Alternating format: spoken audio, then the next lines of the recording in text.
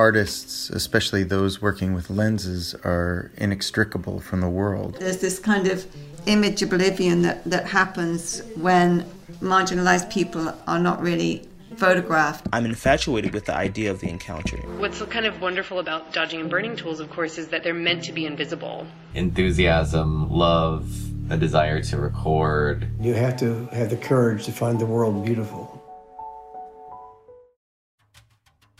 Welcome to the Lightwork podcast. I'm Shane Lavalette, the director of Lightwork. As an artist-run, nonprofit organization, Lightwork has been supporting emerging and under-recognized artists working in photography since 1973. We host an international residency program, a public access lab facility, and showcase artists' work through exhibitions and publications, including Contact Sheet, one of the longest-running photography journals in the world. Consider supporting the mission of the organization by becoming a subscriber to Contact Sheet today, online at lightwork.org. Over the years, Lightwork's multiple galleries have featured over 500 exhibitions. Each year, 4 exhibitions are installed in our main gallery, the Kathleen O. Ellis Gallery, accompanied by a printed issue of Contact Sheet. In recent years, along with each exhibition, we've asked our exhibiting artists to take a few minutes to discuss their work and some of the ideas that drive their creative practice. You can see the work of these artists in the pages of Contact Sheet or on our website at lightwork.org. We hope you enjoy listening.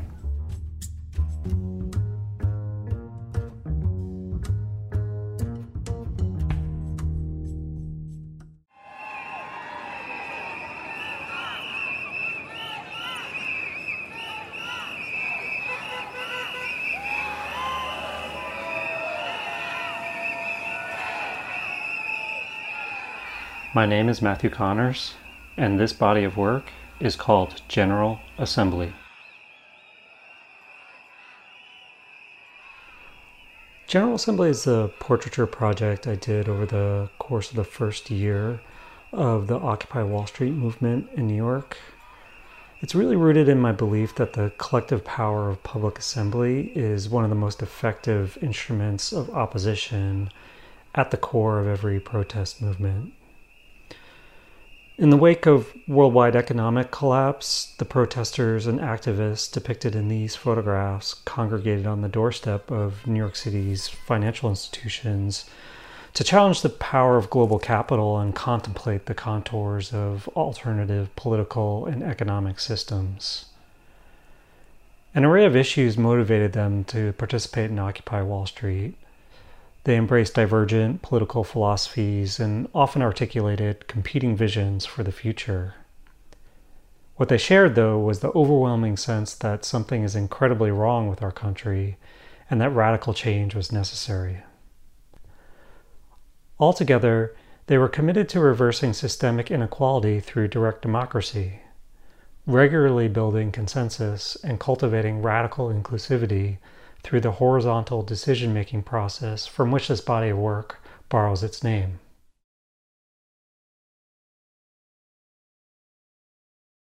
The atmosphere is really incredible in New York at that time. I think many of us really thought we were on the verge of structural changes to our political and economic systems.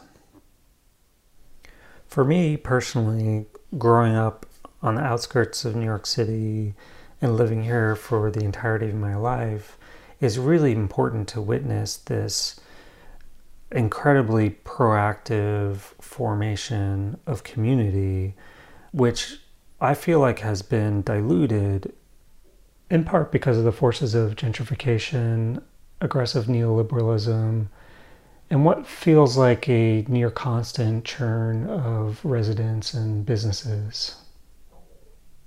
I had begun to feel like New York had become a city full of strangers. The pictures in the exhibition are arranged in roughly chronological order from September 2011 to September 2012, spanning the dynamic founding year of a movement whose legacy continues to unfold. As you move through the exhibition, you start to feel the passage of time, and you can actually see the seasons changing in the clothing and the sense of the weather as it moves throughout the sequence. The photographs are arranged in a grid on some level for the practicality of just fitting all the images in the space, but there is also something that happens when a lot of these portraits of people holding partially obscured signs resolve into a grid that I really like. The geometry of these partial signs begins to subvert a kind of tyranny of the grid. So you see all these geometric shapes counteracting the rectilinearity of the grid. Both in publications and in exhibitions, it's been important for me to display the entirety of the body of work, which is upwards of 650 portraits. The more invested I became in the project, the more aligned I wanted to be with the movement's goal of radical inclusivity. But also, I think exhibiting the entirety of the project helps to embody this tension between the individual and the collective that I think is inherent in every protest movement. When you enter a space with the entirety of the project, you're really confronted with this mass of people, this collective, but at the same time, you have the opportunity to go in and scrutinize the description of individuals. As we're approaching the 10th anniversary of the movement, I do think the legacy of Occupy Wall Street is still continuing to unfold. I think it's unquestionably altered the ways in which we've thought about unfettered capitalism, our drive towards a plutocratic system of governance, and the way equality functions in this country.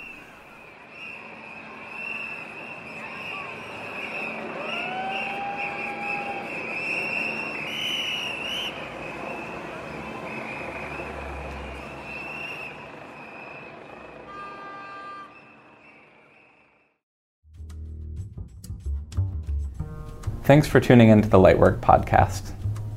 Lightwork's community lab facility in Syracuse, New York provides a space for artists to come together, share ideas, learn about photography, and make new work. If you're an artist, Lightwork Lab can also make exhibition quality prints, scans, or retouch your work for you. Connect with the lab online at lightwork.org/lab. If you'd like to support this podcast, consider Lightwork's Fine Print program. Featuring exclusive signed prints starting at just $300, buying from our online shop is an excellent way to further your personal art collection while supporting Lightwork's mission of offering opportunities to emerging and under-recognized artists working in photography. Browse our selection of limited edition prints, signed books, and contact sheet at lightwork.org/shop. If you can't support us financially, consider telling 2 friends about this podcast